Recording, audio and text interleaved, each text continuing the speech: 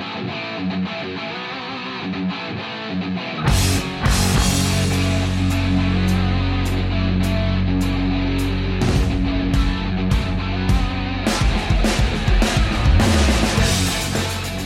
afternoon and welcome back to the Pirates Fan Forum here on DK Pittsburgh Sports Podcasting Network. We're back with a new show every Friday at 2, and just like every week, with me is my good friend and co-host Jim Stam. How you doing, brother? I'm doing good, man. How about you, Gary? Good. We're both riding high after being on Mad Chad and Eddie the other day, so if you didn't have a chance to check that out, definitely do. It was awesome being able to talk about some different sports with you, man. It really was. Those guys are already doing their thing, but they were nice enough to let us jump on. And man, it was fun, and it's a really good podcast episode. So I hope people check it out. Yeah, now we just got to get Chad on here so that he can get embarrassed on his Pirates knowledge a little bit.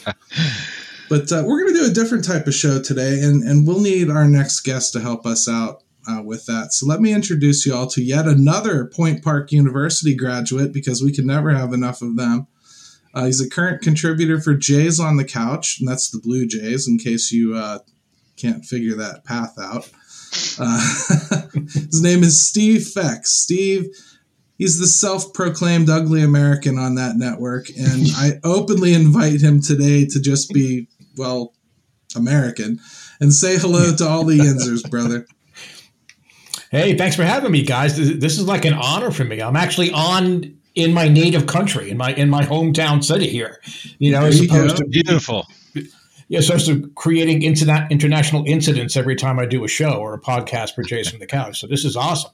Well, there's that, and we don't have like maple syrup candles or anything like that behind us, so it's not going to smell the same either. Yeah, it's okay. It's okay. But as I mentioned, Steve covers the Blue Jays, and I'd like to talk to him about their rebuild, how it's been to cover that and the experience.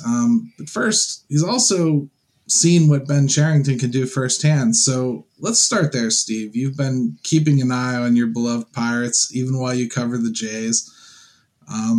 Any parallels you can pull from Ben's time in Toronto? I don't think there's any surprises with how he is approaching the build in Pittsburgh. I won't use the word rebuild when it comes to the Pirates. I mean, neither will they. So. Well, right. But I mean, and he's been consistent about that. I mean, really, they're an expansion team in so many ways. They are building this organization at every level, every aspect. Business, financial, they are reimagining what the Pirates have always been. And he is the perfect guy to accommodate that kind of things. Now, Cherington had a pretty low profile in Toronto. Okay? Right. I mean, more people probably know about his work when he was the GM of the Red Sox. And not only did he build a World Series team in 3 years in Boston, he left behind guys like Mookie Betts and Devers and Bogarts and Christian Vazquez that were the core of the next World Series team for them. And that a lot of them are still there now. So I think we're just going to not talk about Sandoval at all, or well, I mean, Sandoval, bad signing. Yeah. But again, he went out and he acquired guys like John Lester and John Lackey. Right. Mike Napoli, all guys that were big contributors for that 2013.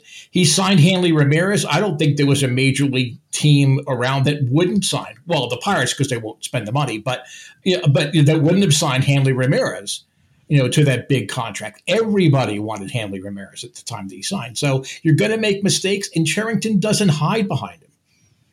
So he basically can turn on a dime and make it better if he does take a wrong path, is what you're saying? Absolutely.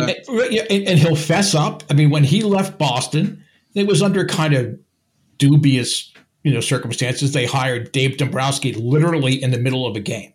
And by the end of the game, he rendered his resignation.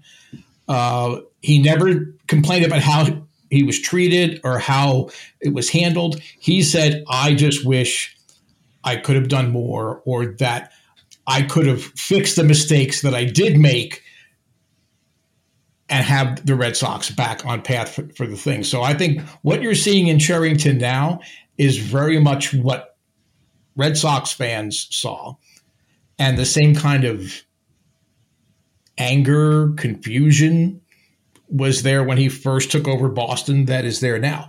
Toronto, he came in, assisted Shapiro and Ross Atkins in the retooling of their farm system.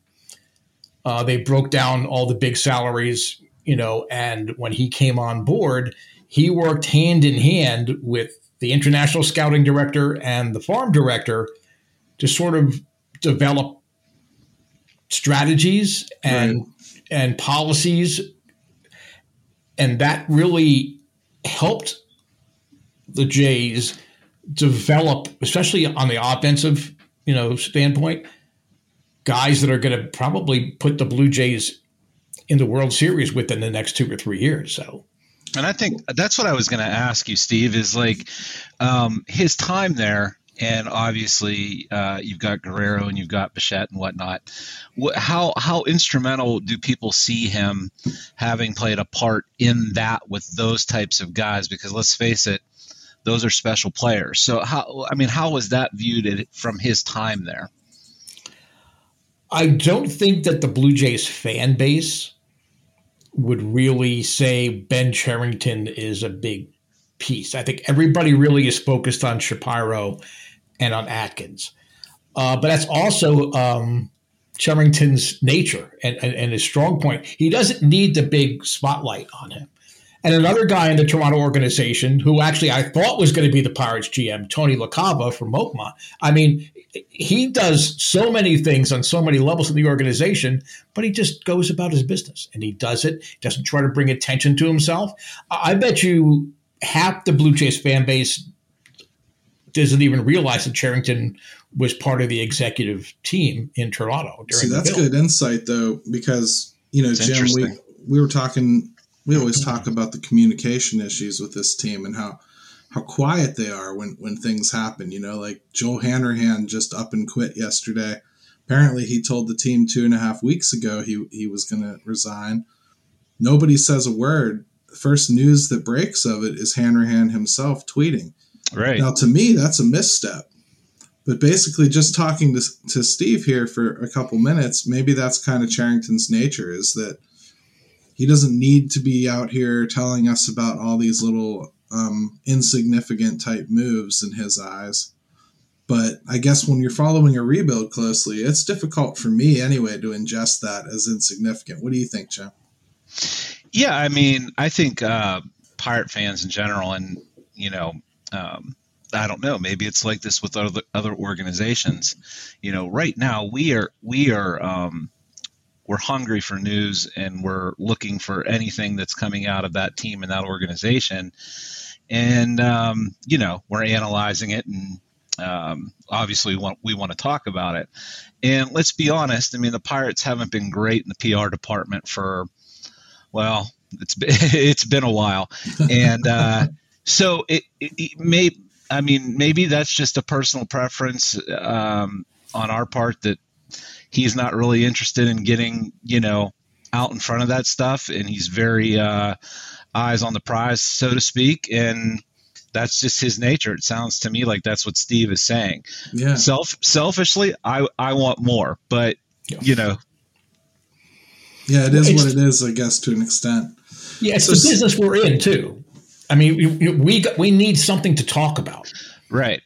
So we don't want to be left in the dark and guessing. And I'm sure that, in Cherington's mind and the front office's mind, with all the announcements that came out today, then they were going to address Joel Hanrahan. But obviously Joel Hanrahan was not happy with his role or his input, with the team. So I think he wanted to put it out first saying, look, I'm leaving, and that maybe caught the Pirates off guard a little bit, but possibly, yeah. Especially for now, don't be surprised if this information is more of a trickle rather than a flow.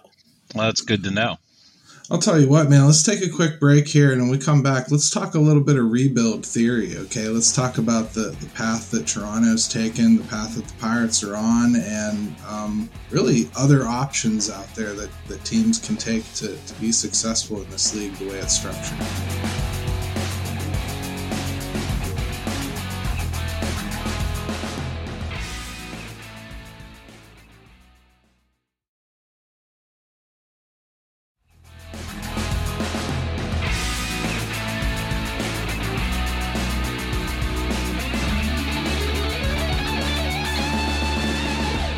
All right, and welcome back to the Pirates Fan Forum here on DK Pittsburgh Sports Podcasting Network, back with Jim and Steve.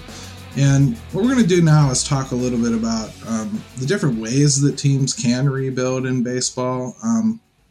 We're going to try to avoid talking about when your lot in life really plays a role in that, because it's certainly different for the Padres to rebuild than it is the Pittsburgh Pirates or the Baltimore Orioles or even the Toronto Blue Jays. So years ago, the Toronto Blue Jays bottomed out and invested heavily in the international draft and the draft itself and traded high-priced players for prospects. And, now you're looking at a team that, it's hard to consider them anything but an offensive juggernaut at this point. So seems like pitching's been a little bit behind hitting, and they're trying to make up for that with free agency, which is arguably the scariest approach there is to rebuilding out there. The Pirates, I think it's profiling the same way. I think bats are coming up. I think arms are behind.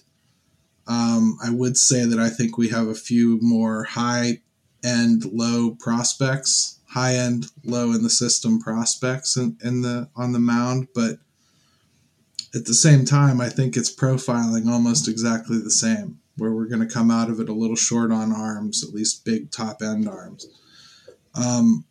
There's different ways to do this. The Blue Jays have done it one way, and I think they started trying to go for it last year with really spending.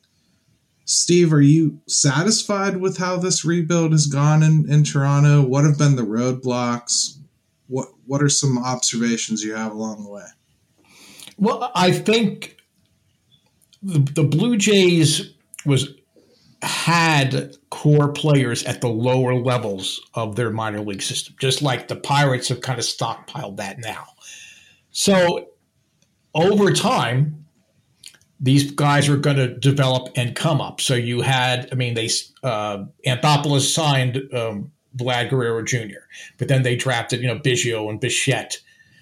They traded for younger guys that hadn't quite made it, like Teoscar Hernandez.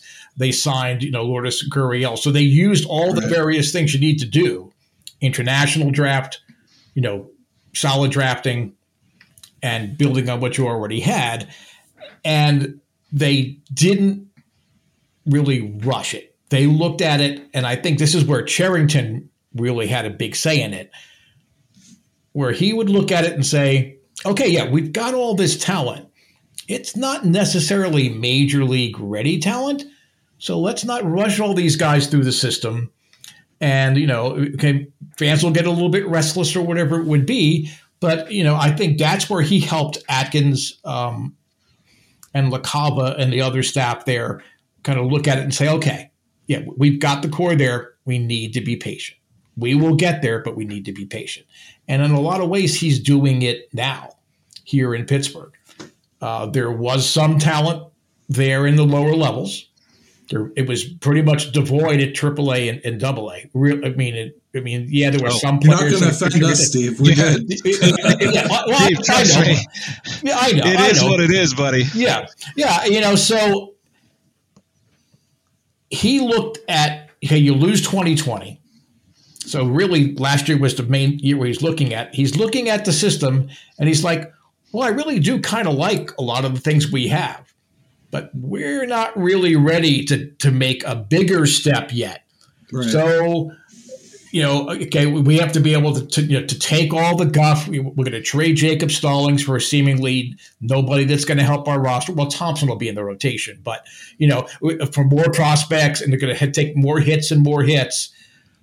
But this year, if those players continue to advance, then in essence, the Cherington timeline that he's put in place in both of his major league stops, everything's right on time. Might be a little bit late, but yeah. I'm with you. I keep telling people I think this year is going to be fun because you start to actually see some of the product coming up. Next year, things really start to get fun. You got a whole second wave starting to come through then. And I think you start to understand the picture a little better. Yeah, know what? No, I was just going to say it's interesting. You talk about, Steve, talking about, the patience that's involved. Something that caught my eye today was Derek Shelton, and he had talked about expedited development, and that got my attention because I wonder how realistic that is in baseball, and B, it's the first I've heard of that, where everything else has been very much as Steve describes, which is completely slow, steady, cautious approach, not going to rush anybody, let the timeline, play out like it should. So it was just an interesting comment. I'd be interested to hear what both of you have to say about it. I mean, as far as him as expediting, I didn't see it yet. I mean, I guess Rodolfo Castro was kind of put on a fast track, but I felt that was almost more because they protected him on the 40-man and didn't have any options and needed somebody up, that could play. I don't think it was necessarily they thought he was ready. I almost took it as something like that they were talking about moving forward. That was going to be the emphasis. So I don't know.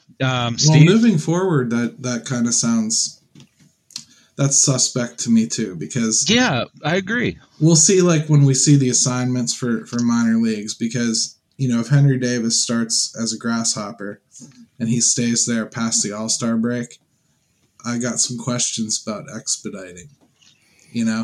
If Nick Gonzalez starts in AA and isn't in AAA by midseason, I've got some questions about expediting. If Matthew Frazier remains in AA instead of starting in AAA, even though he's not on the 40, I have some questions. It was I'm just a curious comment. Moving at all. That's the thing that scares me the most is these bats are coming. I feel the bats coming. I see the bats coming. The arms aren't coming. Quinn Priester, to me, is very much so on a methodical pace through this system. And when you draft an 18-year-old, you can expect that. But at the same time, now you're looking at a 22, 23-year-old by the time he gets here. That's not ideal. So do you want a fully polished 22 or 23-year-old? You mean like Mitch Keller was supposed to be? Mitch, he was supposed to be. He was right. Number 7 prospect in all of baseball. Right. That's about as polished as you can get. Right. Tyler Glasnow too. Everybody, Tyler Glasnow. We don't care about Cole and everybody else, or we have Tyler Glasnow. But sometimes it just doesn't work in a particular situation. Exactly. I don't know what Mitch Keller's situation is. Honestly, we don't either. So. Neither did Joel Hanrahan. So. Yeah. I mean, some players. Not his problem anymore. Some players look great on the sidelines or in spring training, but they just cannot seem to apply that knowledge in a game. The Blue Jays have a guy like that in Nate Pearson, who throws 100 miles an hour. He's got all these just nasty pitches, and then for some reason, once you get any little step back or any little blip on the radar, and he kind of falls apart, and then he overthrows his slider or overthrows his fastball, and it just falls apart. And Mitch Keller reminds me a lot of that kind of a pitcher. It's a great comp, because I've thought about that too before with Pearson, actually, because almost failed prospects or prospects that are on the danger point of failing they're literally always in rumors for trades to the Pirates for stars. So I've already heard the Blue Jays interested. This is fan stuff. Don't take this as like something credible, but I've already heard all the Blue Jays are going to want to trade for Brian Reynolds, and we'll get Pearson, and they go off and name Alejandro Kirk and all these guys that are borderline and maybe going to make it, should have, Manoah, all the different players like that. So that's where we kind of hear those names most often. I think too, like what's interesting about it is as we sit here and talk about, and look, I don't want to overanalyze one thing Derek Shelton said today, but it is the lockout, so maybe I will. Yeah, go ahead, brother. You talk about expedited development, and and I took it as more of like an organizational approach, when really it's kind of a player approach, a singular player, and how they respond to development, challenging a guy. He does say, they do say player centric constantly, so maybe at some point we're going to have to believe them. Yeah. So to me, that's tough to implement across an organization, especially in baseball, when we see how long it takes some guys to develop. So to me, it becomes drilled down to the actual player. But and it sounds to me like that's kind of where you guys are thinking too. So I don't know. All right, I'll tell you what. Let's stop trying to hammer the Blue Jays into this conversation and let Steve geek out a little bit on his Pirate fandom, because that's why he wanted to come on the show anyway, to talk Buccos a little bit. No, I mean, this is terrific, seriously, because I'm a big believer you have an American League team and a National League team. I gotta do that. I gotta get that, because it sounds like the best of both worlds. Right, because up until next year, when we have the universal DH, they were two distinct brands of baseball. I mean, right. I'm old enough that I remember when there was no DH. I'm old enough when there were no Toronto Blue Jays. But the first 10 years of me being a baseball fan, there were no Toronto Blue Jays. I came to the Blue Jays because one of my high school mates, Mark Lamangelo, got traded there. That's how I started, following the Blue Jays and going to college in Pittsburgh. It's not that bad of a trip up to Toronto and back. I mean, when you're 20, 21 years old. It used to be anyway, yeah. Right now, now it's like nearly impossible. But so that's how I kind of fell into the Blue Jays. But I resisted. It's good that you're happy to talk about it, because I lied. I actually have one more question I wanted to ask you about the Blue Jays. Okay, that's fine. So years ago, I remember the exchange rate being an issue for the one Canadian team in the league as compared to the rest of the league as far as spending. How has that affected everything in Toronto, or is it not an issue anymore? Oh, it's a huge issue, because again, you're paying in U.S. dollars, but you're getting the majority of your revenues in Canadian dollars. So it's sort of like, the comparison I would say is like, okay, a free agent can sign in Texas where there's no state income tax, or they can sign in Pittsburgh where there's a tax on just about everything. So tax on this show even. Yeah. So really, it's that kind of a deal. And that's why you see, like in their last couple of big free agent signings, Ryu got the extra year. Right. Springer got the extra year. Gausman got the extra guaranteed year. Even with Barrios, with the extension that they gave him, it's 7 years. It wasn't 5 years or 6 years. They have to guarantee that extra money. So you have to be more careful, perhaps, on how you're throwing your free agent dollars around. I mean, and Blue Jay fans are just as bad as any other fan. But, we have to sign this guy and that guy and this guy and that guy, and we can have a $400 million payroll. No, you can't. At some point you have to be relatively smart about it. And I realize here in Pittsburgh, where if they spend $60 million, we're thrilled. But they have $64 million last year. Oh, that's awesome. They're up to $64 million out their payroll. I mean, that's terrible that you're looking at that way. But I don't know anybody that looks at it that way.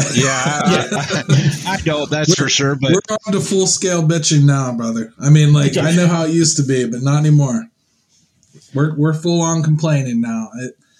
I mean, I think right now he would have to do some pretty drastically stupid things to make the payroll high. As a matter of fact, if they instituted a floor of $100 million as was proposed, I'm not sure how the hell he would do it right away. It would have to be grandfathered in for a couple years. They usually are anyway when they do these things, but it would take some doing to get there. The MLB proposal is immediate. The MLB is saying you need to do it right now. Now, there would not be penalties involved, but there's been talk about, okay, so year one, you don't acquire up to $100 million. We understand, especially since it's not going to get settled till February or March, the CBA. They're going to wait till after football's done and all the other stuff is going on before they probably try to settle it. But after that, just like there is the penalty for spending above the competitive balance tax type of thing, there is talk about, okay, we're going to have a soft floor. So, okay, so you only spent, you spent 15% below the $100 million. You're going to lose 15% of your revenue sharing if you're eligible for revenue sharing. So that's what's going to motivate a team like the Pirates. And it works to their advantage because now they can not only keep guys that are arbitration eligible, they can really work hard to either, when they do make trades, bring in guys that are signed to relatively team-friendly deals. But it also allows them the flexibility, I think, long-term to kind of re-engage the fan base. Pirate fans just assume that, I mean, if their favorite young player makes it to the first arbitration hearing, we're popping champagne corks. It's like, oh, this is awesome. This is awesome. We actually offered arbitration to somebody good. It's going to force them to, whether it be a 2-year or a 3-year arbitration, depending on the CBA. These guys are going to stay in town. So you're going to naturally be paying more money through a second arbitration or even a third arbitration award. So getting to that floor eventually will not be as bad. And right. What is the one team that still has an outstanding grievance from the MLBPA? It's the Pirates. It still hasn't technically been solved. There's been no punishment, but that grievance is still open. Every other team solved the issue, not the Pirates. So a hard floor or soft floor, I think it solves a lot of issues for Pittsburgh. Well, I think it only solves the issue if they actually fix the revenue sharing and put some kind of a lower cap on. I think if the spread remains as ridiculous as was proposed, it's not going to do anything. So, Jim, any thoughts on that before we take a quick break and jump back into another subject? Well, it just depends on if we're going to just not talk about the Blue Jays anymore, because I just wanted to talk real quick about. You got your Vlad. Man crush you got to talk about. I do, man. I want to talk about Vlad. I want to talk about what it's like to see that dude. You tell me, Steve, and tell me contractually where things stand with a guy like that, because Pirates are thinking about trying to maybe extend Reynolds. They got an even bigger decision and a younger guy. So tell me about him and what's it like to see him. To watch the Vladimir Guerrero of 2021 is like having all of your dreams come true. Because again, he wasn't in the best of shape. He struggled a little bit, in his first 2 major league seasons, but it was just unbelievable. He was as close to automatic as I have ever seen. Okay, Bonds at his best. Carl Yastrzemski in that 67 year where it seemed no matter what, I mean, he could fall down and hit a ball to the gap for a double. Guerrero was unbelievable. The fact that he was not the AL MVP borders on criminal. It really is. Shohei Ohtani was great. Okay, but it's not, MVP is not the best player. That's why you had the Hank Aaron Award. He was just everything you could ever hope for a player on your team. So he ranks. You're saying out of all the guys you've ever seen, he ranks up there in ability. Is he that good? I do. I mean, I think he's better than Tatis. I mean, he and Tatis are close, and they train together, and they're friends. I think long term, he has the chance to be better than Tatis and be perhaps the best player in Major League Baseball. I honestly believe that. I think he's better than Tatis too. So. Yeah, and tying it back into my Pirates geekiness. There's a guy in the Pirates organization. When I see him, and we've only seen snapshots of him, with all the COVID, I haven't been able to get out to a lot of minor league games or whatever. When I look at O'Neill Cruz, he's not going to be as good as Vladdy. He's going to be Vladdy-like. I really I've never seen somebody do like small finger motions for such a big guy before. I'm from New Jersey, so we have two ways to communicate with our hands. It's a Jersey thing. Right. Or we drop F-bombs. We use it sort of like punctuation, not necessarily just to use the word. I really can't do that on this podcast, so I'm going to really work with my hands. Very good, though. I mean, the O'Neill Cruz comparison is interesting.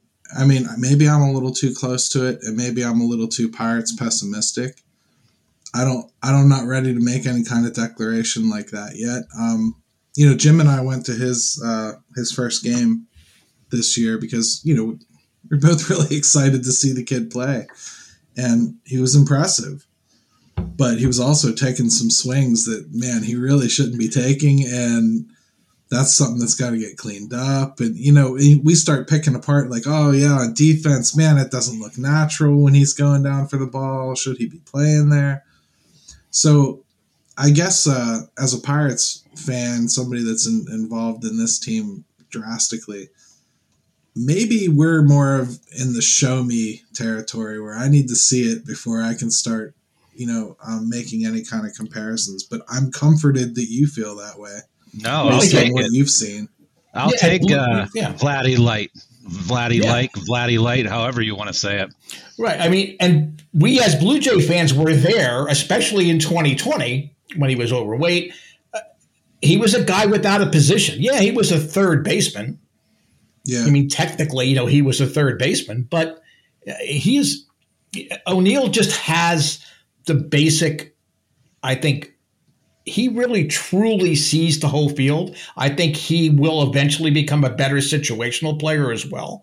I am as excited as you guys to see what it brings for Cruz. And Jim, you were talking about the extra expectations being put on these younger players. I think Cruz is one of those guys. Cruz, Cole Tucker, Mitch Keller, the guys that really are there on the precipice of perhaps becoming established major league players. I'm not saying they all will be, but I think that's where Shelton is referring to those guys, saying, we're going to expect, we know what you could do. We want to see what you are going to do, and we're going to expect you to live up to at least a portion of your potential. So real quick, contractually with Vladdy, they going to get a deal done with him? How much would it take? I don't know that they'll get a deal done with him. I think that's the disadvantage of having a player whose dad played in the majors.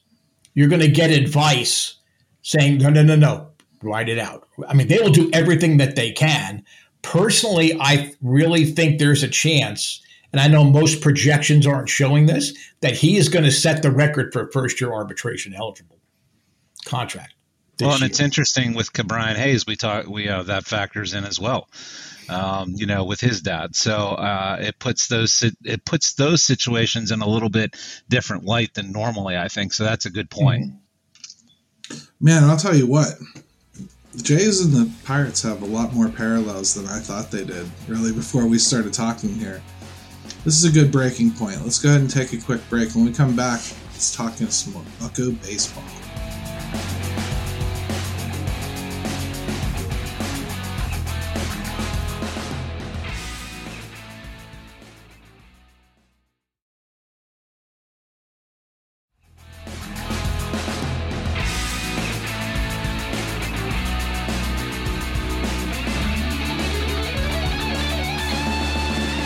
right, everybody, welcome back to the Pirates Fan Forum here on DK Pittsburgh Sports Podcasting Network.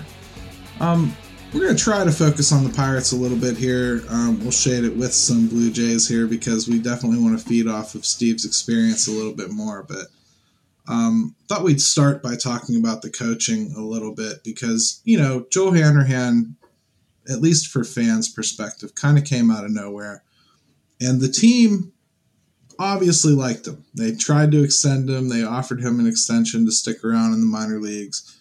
Joel wanted to be in the major leagues. I understand that. No grudge, no hard feelings. Go do what you got to do. Today they had another exit. Roberto Andrade, who's been with the team for almost 20 years as a bullpen catcher, and an assistant coach, is leaving his position for San Diego. So I guess what I'm wondering is, have the Pirates potentially bought in on Marin a little too much, and some of his underlings are starting to defect? What do you think, Jim? I'm going to let you start with that because we're local. We should know this stuff, right? Well, we should have a good idea. I'll tell you what, I think if I'm going to be honest, I'm not going to pretend to know. I think that's a really... Well, then show's over. We have to pretend to know. No. I'm not doing that to anybody, good, bad, or if I don't know, I'm just going to say it. I just, it seems like there's some credence to that. Like you said, he's been with the system how long? 20 years? Almost 20 years, yeah. Yeah. So one of the few Spanish speakers on the team too. Now that Cora's gone, right? So not great. No, I mean, and who knows who they have?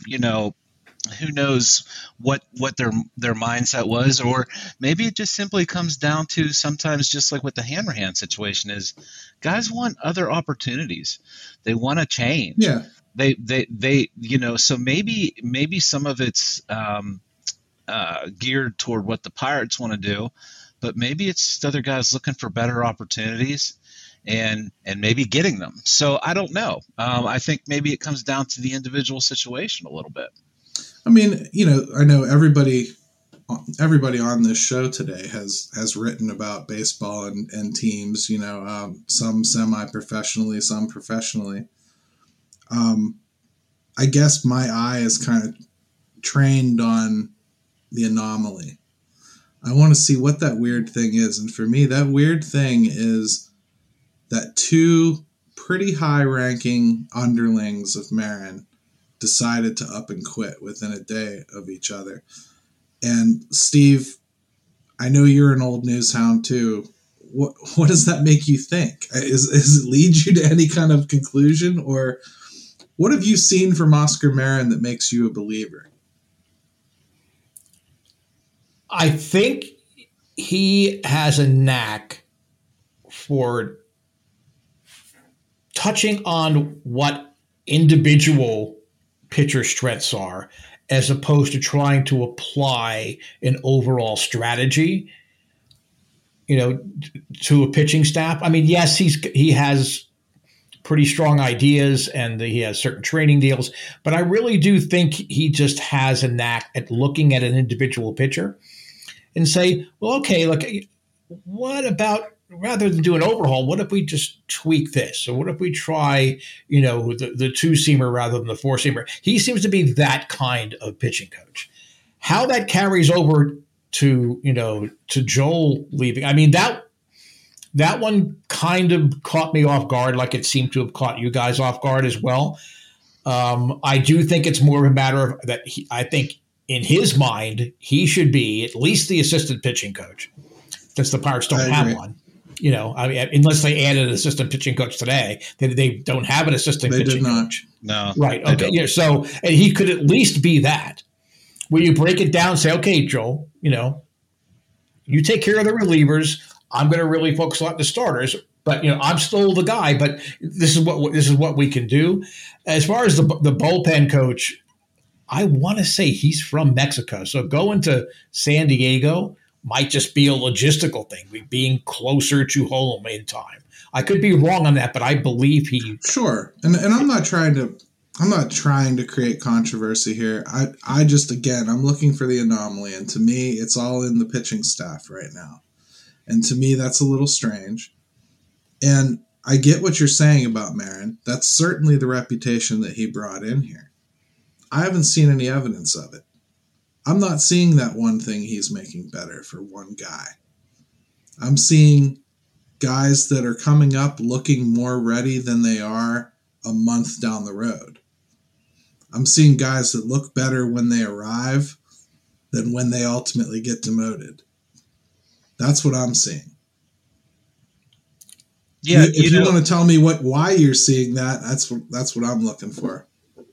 I think reputation-wise, that's what he's known for, or that's what he's trying to implement. I tend to agree a little bit with Gary. Is like, I don't know that I've seen it enough. I will say that if it's ever going to happen, they've got 10, 11 guys they're going to be trying to fit into a starting rotation. We'll really find out if there's anything to it.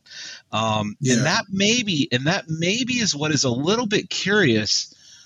To Gary's point is with Hanrahan is that they're probably, if Marine didn't do well this go around here coming up, there probably would have been an opportunity there, I would have thought. So the fact that he chose to leave even with that as maybe something that was coming down the road, little curious. I mean, you get into like 3 years of operating someone's bad playbook, you're not going to get another job. You know what I mean? So if he really disagreed with what he's being told to preach, maybe that was the motivation. You know, there's a lot of different ways you could look at it, and a lot of them are going to be guesswork. I mean, we have what Joel said. So far, it looks like he just wanted to work in the MLB, and the Pirates didn't want to put him in MLB. But Steve, for me, it's a little weird that the Pirates openly called him a fixer last year, openly pitched him as somebody they sent problem children to, praised him for the response of Mitch Keller when he came back after his little Fix Me tour.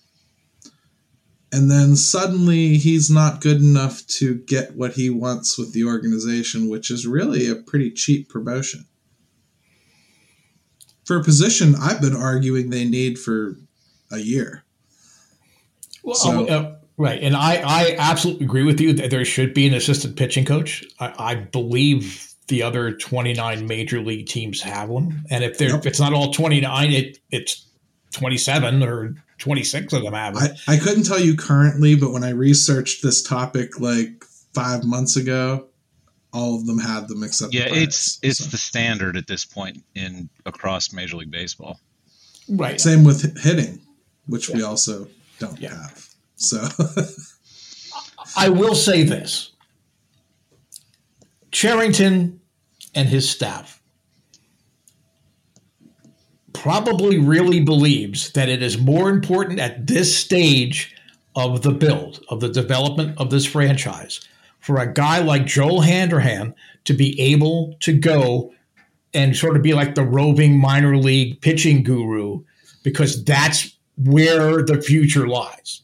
At the major league level, you have some guys that are going to be okay. I mean, I'm probably a little higher on JT Brubaker than I think you guys may be. I think that he's my favorite out of the group. So. Yeah, I know, but I mean, having listened to some of your other podcasts, it seems like you guys still on the show me stage. I don't know. And then going back to a point you made earlier, there's a famous comic strip where a dad's sitting there and his kid comes home and he's all downtrodden. And the dad asks him, how'd your game go? He goes, oh, I was throwing a no-hitter until the big guys got out of school. I think that's what's the situation here with some of these Pirate guys that they've been bringing up in 2021. O'Harry, for example, I mean, he looked really good his first things, but then he sort of like seemed more hittable. I think it's just you're cruising, and then suddenly the reality of, well, maybe I don't quite have everything put together where I'm a reliable major league pitcher quite yet. I think that eventually catches up. But look at the Atlanta Braves staffs, that everybody says, oh, probably the best pitching staffs ever. Glavine, Smoltz got hammered when they got brought up by Atlanta. They got hammered. And the Braves just said, keep on going out there. You're going out there. You're going out there. You're going out there.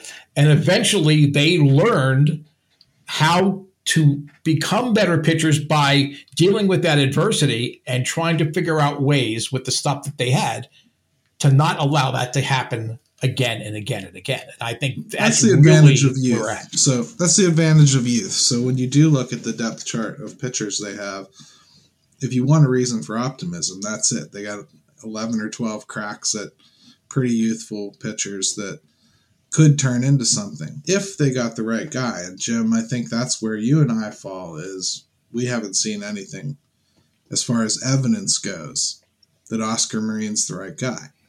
And I think 2020 really hurt the cause because, 60 games wasn't enough to evaluate anybody. And realistically, everybody he had on his pitching staff for the most part is gone. Mm-hmm. So really, we have who we had last year.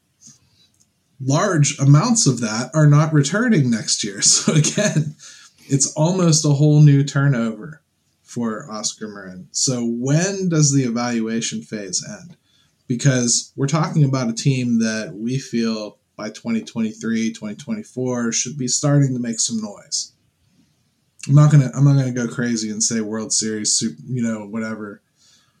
But they should be starting to make some noise and competing in that division.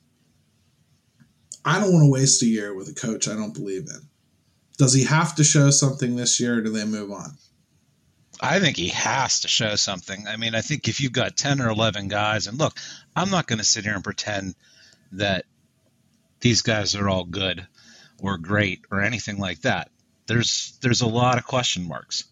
But if you're not pulling something out of 2 or 3 of these guys, at least on some level, whether it's figuring out they don't belong in the starting rotation, they have some success in the bullpen, whatever it is, you got to start seeing it now. If they come out and just it's a mess and a disaster, I mean, I don't know how you could possibly keep him on after this. I'm in total agreement with you, but Steve, it sounds to me like you're basically saying when you got young pitchers, you kind of got to be patient with every asset around them, right? So you're saying stay the course, trust the process. I guess for me, that'd be a hell of a lot easier for me if Oscar Marin had any kind of a track record before coming here. It's not like we hired somebody that's done this before and we can call back on, he's had this experience and he's learned. For me, you got an analytics-driven guy trying to find his way. They're not supporting him with an assistant coach. His underlings are starting to drop off. And I'm just not seeing improvement on the field with anybody that matters. That's a scary recipe for me. So as you're following a team that's rebuilding, how soon's too soon to pull the trigger? Do you give him more than this year? I think it depends more on overall performance, but I agree. This is a must-do for at every level of the organization. This is a must-show improvement year. The Pirates aren't going to win the NL Central. I think everybody agrees to that. As bad as some of the NL Central teams might end up being in the long run, they're not going to win the NL Central this year. But if they are showing, some improvement in team ERA and runs allowed. I mean, if these guys are going more than 3 innings and 4 innings, in a start, if you're starting to get guys going out there pitching 5 and 6 innings on a regular basis, you can look at that and say, okay, we're still not there. We don't have the wins yet, right? But we are making these incremental improvements. So then maybe you give them one more year. But I mean, if they that's don't a good show point, though, because we tend to look at it more like, hey, Keller's not getting better. Hey, Brubaker almost died halfway through the season. Hey, Wilson came from Atlanta and looked okay, and then he got hurt and he's not doing good. So we tend to look at it player by player. You're probably right. Cumulative is the best way to approach that. And I'm embarrassed as somebody that covers the Pirates to say that I haven't really thought of it like that for the pitching coach. I tend to think of it as individual players. So, but Jim, I know you wanted to ask Steve something rather important about the rebuild here, so I'm going to let you take the floor for a moment. Yeah, and just to touch on what you just said, Gary, is if nothing else, it's another way to look at it. Like you said, you get very player-centric, focused on a certain one's development. So just hey, it's just another way to look at it. Now, what I would be really interested in hearing from our distinguished guest today, since he's been down this road a little bit before, he's a little older and maybe a little wiser. So I want him to. I've listened to his show. He's not that much wiser, but. Well, we'll find out here in a second, because Pirate fans are gonna if they don't listen to anything, they're gonna listen to this part. Tell me, what's your advice for Pirate fans going through the rebuild, or whatever you want to call it, having you've been through what's going on in Toronto and being a little bit more ahead in that process. So what would be your advice be to people from Pittsburgh that follow the Pirates? I would say appreciate the little improvements, the little victories, because that's all you're really going to get right now. Okay, you're not going to be the Braves or the Dodgers or the Giants or the Padres in 2022. You're not. So appreciate the good things that are happening, the continued, shining of Brian Reynolds and Brian Hayes being healthy and just turning in. He's probably the best defensive third baseman in the game now. And that's saying a lot with Chapman and Arenado and those guys that are out there. He's the best defensive third baseman in the game right now. Appreciate that. Take that little improvement. So if the Pirates win, 72 games, yeah, that's an improvement. Be happy with that. Enjoy these young guys starting to kind of get their legs under them and doing, it might only be streaky, it might only be flashing of kind of things. That's what you need to enjoy.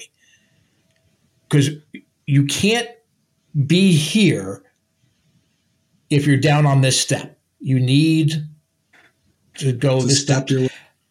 Right. And again, I understand. If you're a Pirate fan and you say, well, you have to be patient. If somebody would shoot me for saying that, and then they went before the judge and say, look, I've been a lifelong Pirate fan, and he told me to be patient after all we've been through the last 20, 30 years, he'd get off. Say, okay, yeah, justifiable. Okay, that's fine. All right, that's okay. I love the analogy. I love it. Yeah. Yeah, and I'm just hoping that I could actually start my car when I go out later, that there aren't Pirate fans already putting things underneath my car.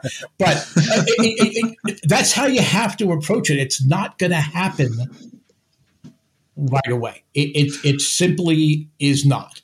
I think another good thing, we've been talking about the Blue Jays, but go back to those Braves teams and even the Mets teams, of like the early 80s when they first brought in a competent general manager and they were starting to bring in talent.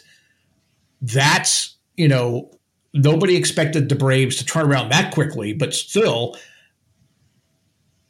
you saw those flashes in 87 and 88 and 89. You knew that was going to be a good team. Right.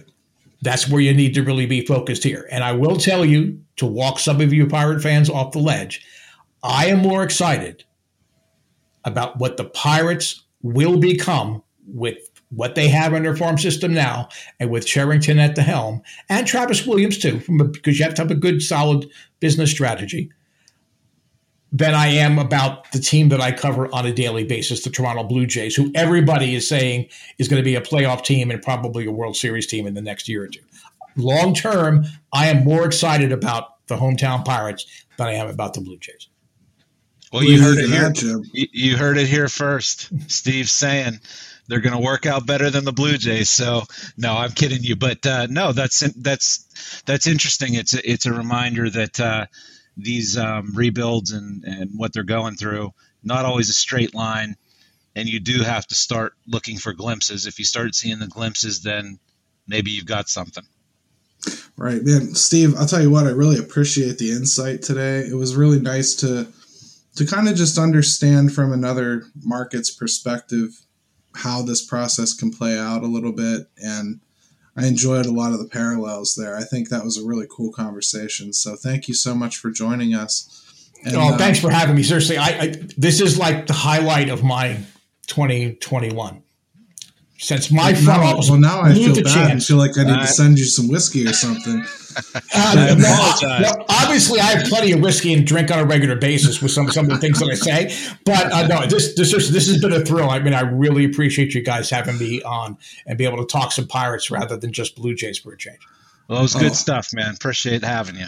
Yeah, and folks, you can find everything that Steve does at Jays on the Couch. He's a contributor there. He has his own show. It's on the On Feck Circle. The On Feck Circle on Jays on the Couch Network. And on Twitter, he is Feckless Wonder, which is hilarious.